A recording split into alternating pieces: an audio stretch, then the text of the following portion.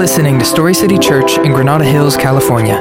We exist to glorify God by leading communities into healthy relationships with Jesus and with others. And here is this week's message. Our reading today is from Hebrews chapter 1. When I'm finished, I will say, "This is the word of the Lord." And if you believe that that's true, respond with "Thanks be to God." This is Hebrews chapter 1, verses 1 through 3. Long ago, God spoke to our ancestors by the prophets at different times and in different ways. In these last days, he has spoken to us by his Son. God has appointed him heir of all things and made the universe through him. The Son is the radiance of God's glory and the exact expression of his nature, sustaining all things by his powerful word. After making purification for sins, he sat down at the right hand of the Majesty on high. Fam, this is the word of the Lord. Thanks be to God. Amen. Awesome. Thanks, Josh. Good morning, Story City. My name is Jonathan. If you don't know me or if you're new here, I'm the Director of Engagement for Story City Collective, and I am one of the elder candidates here at the Granada Hills location. I'm super glad that you could join us today. If you've noticed, it might have looked a little different on stage with our worship team. That's because Brendan and Izzy are over at the Burbank location, and the Burbank location came to serve us today because they're having something called their student takeover. And what that is they are working together. The students of all of our ministries are working together to run the worship service over at Burbank. And after the service, they're having something called Family Fest. What that is just an opportunity to support our young people as they raise funds to go to camp. And they're doing it through throwing like a Family Fest. There's going to be games and items to bid on, donations, raffles, all that kind of stuff. And so if you guys are available after the service, we would love to see you guys there. We're going to be there. Our leadership team will be there. We're going to be having a good time, and so we want to invite you guys to that. We like to say this here at Story City. We are one church with two locations. And though you attend our Granada Hills location, those are our brothers and sisters in Christ over there who we love dearly, and God has brought us together to see his kingdom move forward, right? To see the gospel saturate the San Fernando Valley, and for us to work together to see Jesus lifted high. And so I'm excited that we get to have them today. I'm excited for Brendan and Izzy being over there. I'm excited that we get to be a part of Story City. So we're going to dive into Hebrews 1. I'm going to pray, and then we're going to jump right into it. Father God, we thank you for the opportunity today to learn your word. God, we ask that your Holy Spirit would guide us into all truth. Father, that you would illuminate our hearts and our minds, and that we would respond and not just be hearers of the word, God, but we would be obedient. We would be doers of the word. God, that we would do what you're calling us to do, and that how you're stirring us up. Father, we thank you for this time. In Christ's name we pray. Amen. Now, love makes us do some weird things.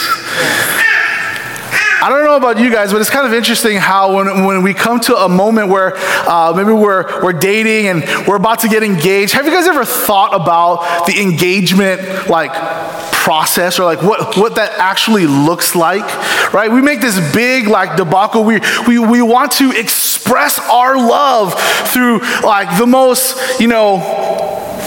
expressive way we can, right? We want that person, the person that we're trying to become engaged to know that we love them, right? We go through maybe a lot of planning. Maybe we want to surprise them. We want to make it as special as possible. Why? Because we are trying to communicate our love for that person. I remember when me and my wife, Allie, we were dating, and it was about that time for us to get engaged, and I started to think about, man, how am I going to express my love for Allie? And it just so happened that I was on my cell phone, and she had been using my cell phone. It was my computer. It was some type of electronic device. But what happened was she left on that device, she left her Pinterest logged in on my device, right? So I pull up the screen. She's walking out. She's walking out. I pull up the screen.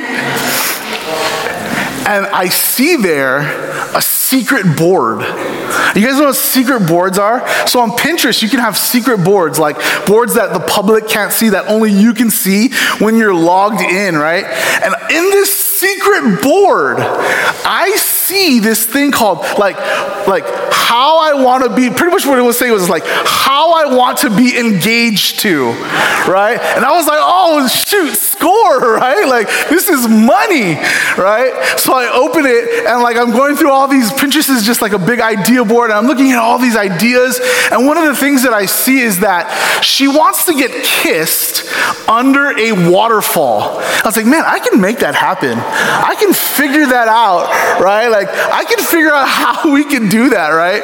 And so we were flying back to Pennsylvania in a short amount of time. I had the ring. I started searching for all these places in Pennsylvania. I was like typing into Google waterfalls that you can go under, right? And trying to find like all these different places.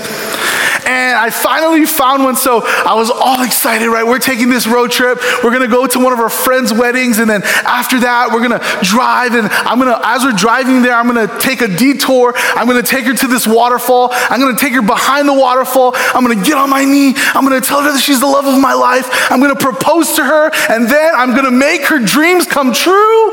I'm gonna kiss her under the waterfall, right? I was super stoked, super excited. This is how I wanted to express my love to my wife. Funny story, we get there. I'm like, come on. She's like, no, I don't want to go. It's cold. And like, she's fighting me, right? I'm like trying to like, come on. I was like, oh, look, there's a waterfall. Maybe we can go behind it. Wink, wink, right? Like trying to get her to go through the water with me. There's like some rocks, like a little path. And she just is like, no, she's not doing it. She's like, I'm like, but trust me. Come on, let's do it together. She's like, no, she fights me. She doesn't want to do it. Finally, I'm just like, you know what? Forget it. I'm just gonna pull the trigger. So right there, I'm like, fine, you know what? I just got down on one knee and I proposed to her. And it wasn't as special. And then I told her, but see, I wanted to take you back there because, and then I started explaining to her, and then she felt all bad. She was like, oh man, like, you know. It was all cool. And then I asked this random stranger to take a picture of us. It was fun. It didn't work out the way I wanted it to, right? But that's how I wanted to express my love to my wife. And you see, God, through Jesus, has expressed his love to us. You see, Jesus is the full expression of God's love. Today, our big idea is this, is that God expresses his love and plan for humanity through the person and work of Jesus. I'll say that again. God expresses his love and plan for humanity through the person and work of Jesus. He does this in three distinct ways. The first way is this, is that Jesus is the ultimate expression of God's revelation. Jesus is the expression of God's ultimate expression of God's revelation. Look at Hebrews 1 again with me. It says this: long ago, God spoke to our ancestors by the prophets at different times and in different ways. And then he contrasted. It's kind of like he's saying, but in these last days, he has spoken to us by his Son. You see, throughout the Old Testament, God communicated with humanity in different ways, right? He spoke directly to individuals like Adam, Eve, Deborah, and Moses, and many others. And the way he communicated varied. He talked in different ways, right? It included dreams, visions, spoken messages, written words. But God's communication through the prophets was crucial. It was the only way we would know who he is, what his plan was, what his desire is. It revealed his character. It revealed what he was trying to do in the world, and it revealed his desire for humanity. And while the communication through the prophets was significant, it was also extremely limited.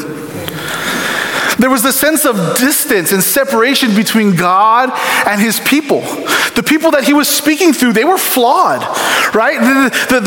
What he was saying in the timelines, there was gaps. There was all these different things that people had to deal with, and it did not provide an immediate and personal interaction that human beings longed for. However, God's intention was to prepare the way for something greater, right? A communication that would surpass all previous modes of communication. The Bible says in John, in the beginning was the Word, and the Word was with God, and the Word was God. And then it says this, and the Word, talking about Jesus, became flesh and dwelt among us. So with the coming of Jesus, everything changed. Jesus became the direct and personal expression of God's communication to humanity. You see, Jesus is not merely a prophet or a messenger. He is the complete and final revelation of God himself. In Jesus, God's message to humanity finds its ultimate expression. I love the way that A.W. Tozer puts this. He says, the Son is the express image of the invisible God. He is not almost like God. He is not nearly like God. He is like God. He is God. He is God's final and complete utterance to men. Another author said it this way, in Jesus, God spoke to humanity with a finality and completeness that surpassed all other previous modes of communication.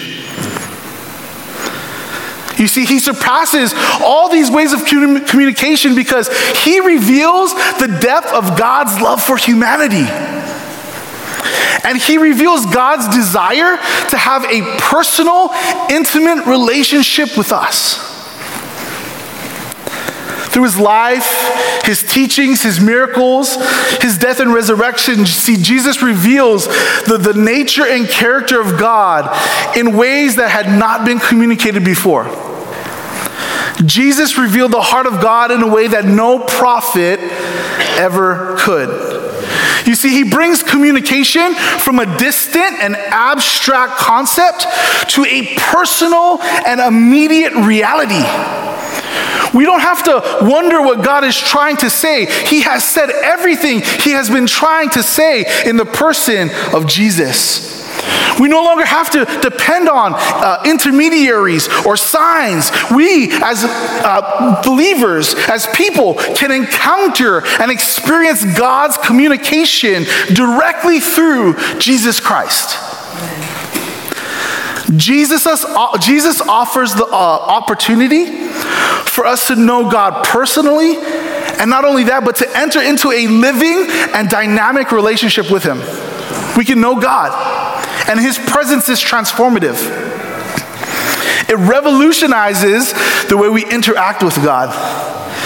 It calls us to embrace the personal and immediate connection we have available to us. And it invites us to respond with openness, attentiveness, and a deep longing to know and follow him. What a privilege, right, family? What a privilege. And so can I say this? God is pouring out his expression through Jesus. And Jesus is the ultimate expression of God's revelation. If you haven't decided to follow Jesus, right, if we have not decided to follow Jesus, God is calling us to follow him. God is calling us to apprenticeship. God is calling us to know who he is and to feel that love and to reciprocate that love. Are we listening? Do we hear it? If we're already an apprentice of Jesus, if we're already following him, God is calling us to a daily, more intimate, surrendered relationship with him. He wants us to know him, and he wants to know us. He wants us to put our faith and trust in every life circumstance upon him so that he can give us rest Are we listening? Are we reciprocating? Are we understanding that expression of his love? Or are we letting it go through one ear and out the other? Jesus is the ultimate expression of God's revelation. But he's also this. Jesus is also the ultimate expression of God's power, glory, and nature. He's also the ultimate expression of God's power, glory, and nature. Look at verse 2. This is the second half of that. It says, God has appointed him heir of all things and made the universe through him. The Son is the radiance of God's glory and the exact expression of his nature, sustaining all things by his powerful word. So how is Jesus the ultimate expression of God's power? First, in three ways. He's the heir of all things. The universe was made through him. And at the last part of verse 2, it says, he sustains all things by his powerful word. Right? So by this statement, the author, what he's saying here is that God affirms Jesus' divine authority, his creative power, and his ongoing involvement in the preservation and governance of the universe. That he is, simply put, Jesus is God. And he's in charge of everything because he created everything. And everything continues to exist because he says so. That's layman's terms, as simple as it gets. That Jesus is God and he's in charge of everything because he created everything. And everything continues to exist because he says so. Psalms 2 echoes this authority. It says, why do the nations rage and the people plot in vain? The kings of the earth take their stand and the rulers conspire against the Lord and his anointed one. Let's tear off their chains and throw their ropes off us. The one enthroned in heaven laughs. The Lord ridicules them. And then he speaks to them in his anger and terrifies them in his wrath. And this is what he says, I have installed my king on Zion, my holy mountain. I will declare the Lord's decree, he said to me. You are my son. Today I have become your father. Ask of me and I will make the nations your inheritance and the ends of the earth your possession. You will break them with an iron scepter. You will shatter them like pottery. So now, kings, be wise. Receive instruction. You judges of the earth, serve the Lord with reverential awe and rejoicing with trembling. Pay homage to the Son, or he will be angry and you will perish in your rebellion, for his anger may ignite at any moment. All who take refuge in him are happy. That's a long verse, but what is it saying? That God, Jesus, right? He's been made the heir of all things. Psalm 2 is this psalm of praise that's praising this person who would be that royal authority. And Jesus fulfills it. He takes that place, and God takes that name and he puts it on Jesus. He says, you are the royal authority. You are the heir of all things. And so now Jesus has this name and this authority that's given to him by God. He has this divine authority. John 1 emphasizes his active role in the creation of all things. The verse is not on the screen, but you guys might be familiar with it. It says this, in the beginning was the Word, and the Word was with God, and the Word was God. He was with God in the beginning. All things were created through him, and apart from him, not one thing was created that has been created. Jesus was at creation, and not only was he there, he says he was doing the creating. Not one thing was created, right, that wasn't by him. And so again, the author is showing that God is affirming Jesus as God himself, that he has divine authority, that he has creative power, but he also sustains everything, right? The word of his power It's amazing that now he's almost giving Jesus his resume, right? He's saying, look, this is why he is my final revelation, because he is the ultimate expression of my power, my glory, and my nature. How is Jesus the ultimate expression of God's glory? It's amazing here. The author uses a metaphor. He says the radiance, right? He talks about radiance, and it's this idea. Have you ever looked at the sun? Right? Well, you shouldn't, right? You shouldn't look at the sun. You shouldn't make a habit of looking at the sun, right? When you were a kid, you looked at the sun for like 1 or 2 seconds, and you stop and close your eyes to see that little sun ball, right? But when you look at the sun, right, you can't really, like, you can kind of glance at it and you look away, but you can't keep your eyes fixed on the sun, right? We need telescopes to actually see what the sun looks like, to take pictures of it so we can see it in its detail and understand what it actually looks like. But we can't take our gaze. We have to turn away, right? But we can, when we look up at the sun, even though we may not be able to look at it, we can feel its rays, right? Its warmth hitting us. We know that it's there, and that's what Jesus is, right? You can't see the sun, but you can feel its warmth. You can feel its heat, and the sun is the radiance of God's glory. He's shining forth as the visible manifestation of an invisible God, right? He is what we see. God is like the sun. He's unknowable. We can kind of see parts, but we gotta turn our face. But Jesus is the warmth, right? The reality of the Creator's power that comes to meet us where we are at. We know who God is through the Son. This reveals Jesus' divine identity. When we behold Jesus, we behold God. When we see Jesus, we see God. And that's what the author is trying to communicate. That he's the ultimate expression of God's glory. How is Jesus the ultimate expression of God's nature? You see, the Son is the exact expression of God's nature.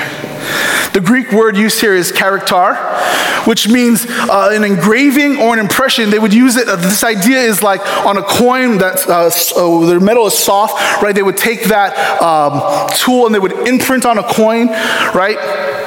Or they would use it as maybe like a signet ring, like the ring, right? You would put it in wax, and then you would put that wax on an envelope or a message that you were giving out, and then that was the impression. It was the exact representation.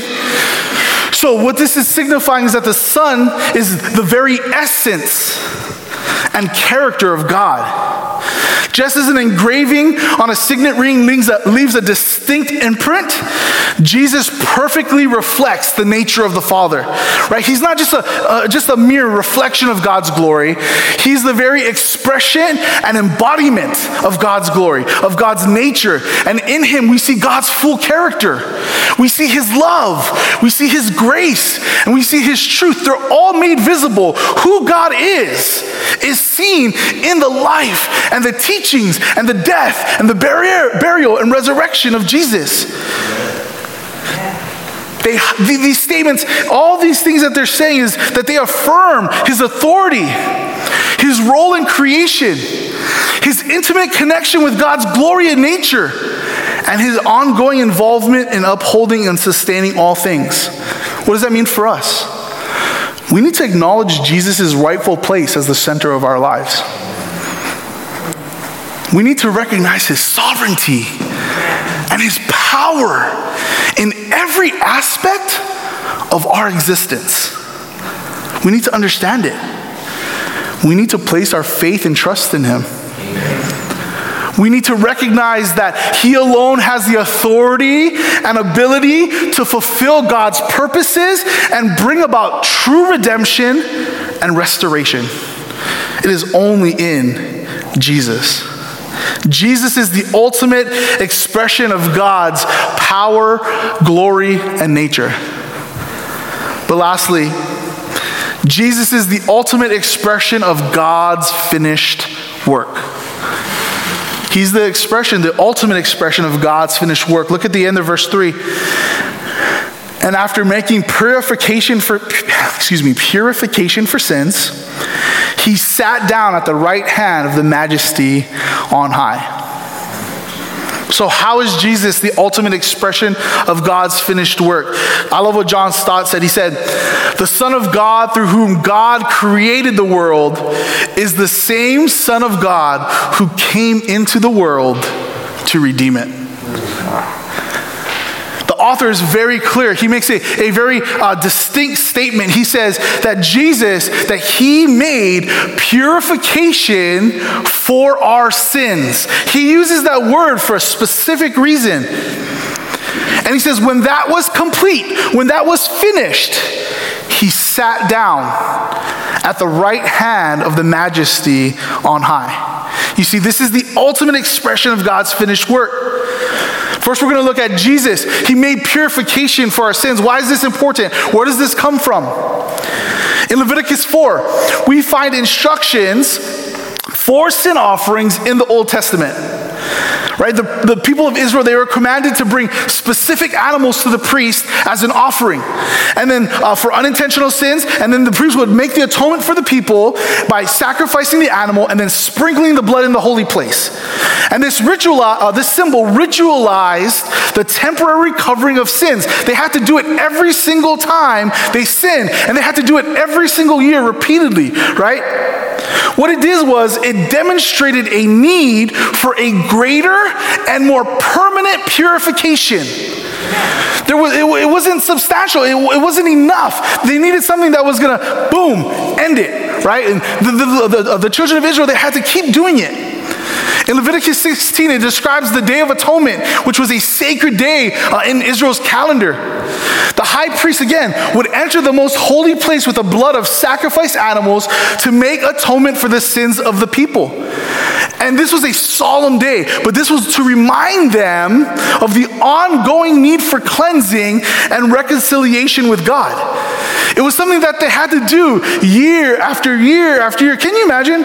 Wouldn't you be tired? Oh man, gotta do this again. And it would just continuously remind you, man, I'm a sinner. I need purification. Oh man, I did this wrong. I need to go make purification. Oh, here's the Day of Atonement again. All right, let's go make purification. The rhythm of their life was disrupted, right, by this remembering that they needed purification. Can I say this today? It hasn't changed. We need purification. And Jesus says, I'm not just gonna give you something that you have to remember every week or every time you sin. I'm gonna give you something that's final, that's complete. And he says, here's the ultimate expression of God's finished work. Jesus said, I'm going to be the purification for your sin. Hebrews presents Jesus as the ultimate high priest, right? And he comes in, he makes purification for sins once and for all. How does he do that? He offers himself, right? He becomes the sacrificial, spotless lamb. God in the flesh, sinless and perfect, says, I'm going to die on behalf of humanity. Jesus accomplished what the animal sacrifices in the Old Testament couldn't. His sacrifice on the cross provides complete and eternal atonement for sin. The work is finished. It removes guilt and it reconciles. It brings back humanity into friendship with God. It says, hey, you have the opportunity now to be in a relationship with God. It's finished. We don't have to do anything else. I don't have to be good. I don't have to do works. I don't have to go to church.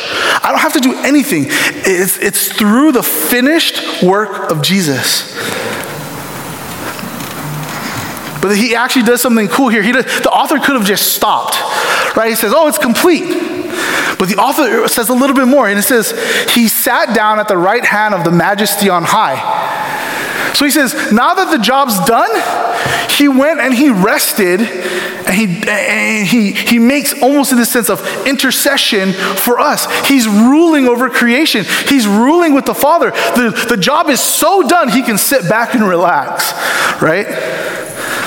I love what Daniel says. It says, this is a vision, right? And it says this, I continued watching in the night visions, and suddenly in Daniel chapter 7, one like a son of man was coming with the clouds of heaven, and he approached the Ancient of Days and was escorted before him. He was given dominion and glory and a kingdom, so that those of every people, nation, and language should serve him. His dominion is an everlasting dominion that will not pass away, and his kingdom is one that will not be destroyed. What is it talking about here? It's giving us a distinction, a connection between Jesus' finished work and now his eternal priesthood kingdom. It's saying because Jesus finished the work, now he's going to reign forever and ever. That this is his kingdom. The vision of one like a son of man, right? That's Jesus. And through his perfect sacrifice, Jesus obtained an everlasting kingdom that transcends time and it cannot be destroyed. This is the end of the story, that one day God will restore all things and that Jesus will reign in perfection. Guess what? All the brokenness and the sin and the sickness and disease and everything that causes pain, they will fall and submit to the feet of Jesus. And he will reign and rule over all things. And it will be right. The intention and the design, the beauty that God had at the beginning of time, he's going to bring that and he's going to restore all of creation. And it's all going to be ruled by Jesus. He's the priest king. He's interceding on our behalf. The work is not only done on the cross, but the end of the story is already written. Death, sin, Satan, they all are defeated. And it's through Jesus. Psalms 110 talks about how it's a prophetic psalm talking there and says, one of the sentences that says, "Sit at my right hand until I make your enemies my footstool." This idea that Jesus will reign.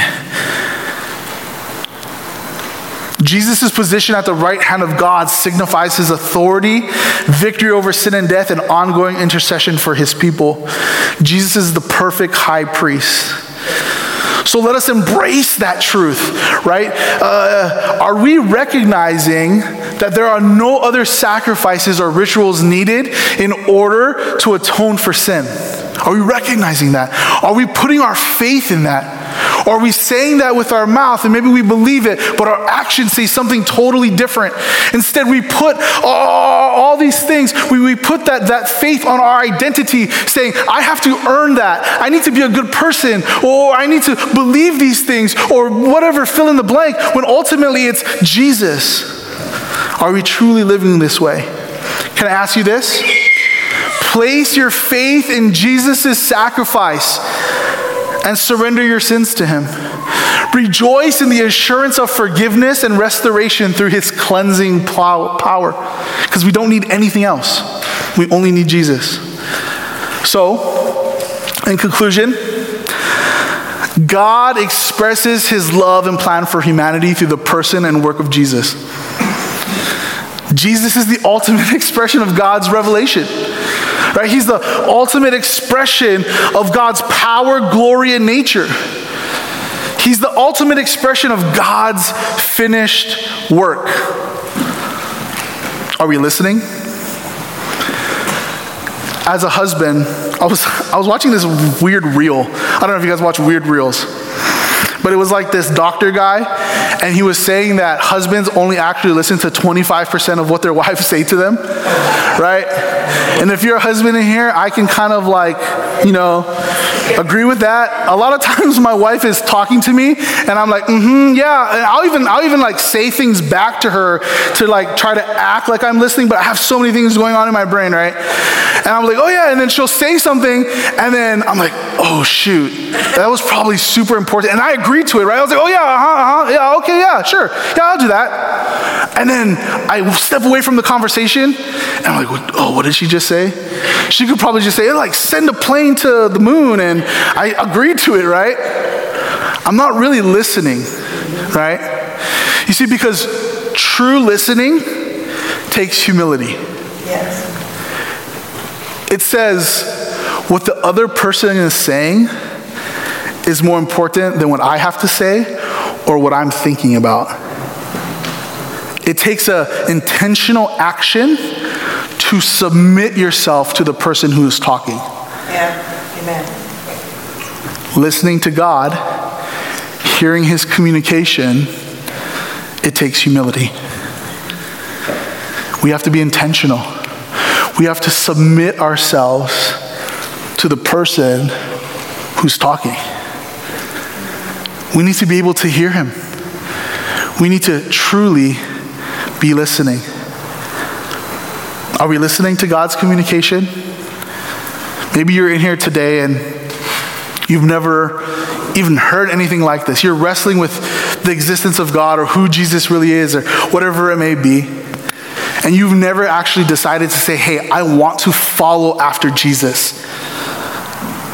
There's an opportunity for you today to respond. Maybe you're in here and you say, man, I'm going through it and I'm an apprentice of Jesus, but I don't understand how this all makes sense. God is communicating his power, his faithfulness, right? What he wants to do in your life, he's communicating that. And you have the opportunity to respond, to trust him, to go deeper into a more intimate relationship with him where we depend on him fully. I'm going to close this in prayer and then I'm going to give us some opportunities to respond. Let's pray. Father, we thank you for how you've communicated to us. We thank you that you're so loving, so kind, so gracious. God, you pursue us. You didn't have to communicate to us in this way, and yet you do. And why? Because you love us. It's the reckless love of God that chases after us, that pursues us. Like that song says, that there's no wall, there's no lie that will stop you from coming after us. You want us to know who you are.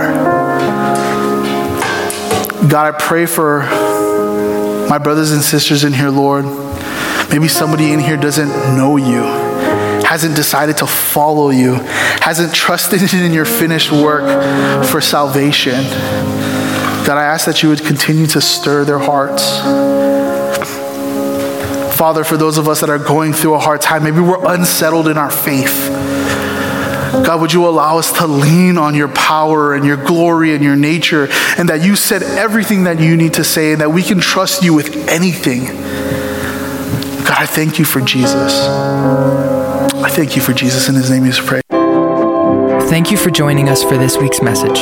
If you'd like to join us in person, our services are Sundays at 10 a.m. and we're located at 11011 Havenhurst Avenue in Granada Hills. Find us on Instagram at StoryCityGH or online at StoryCityChurch.com. Go and be the church.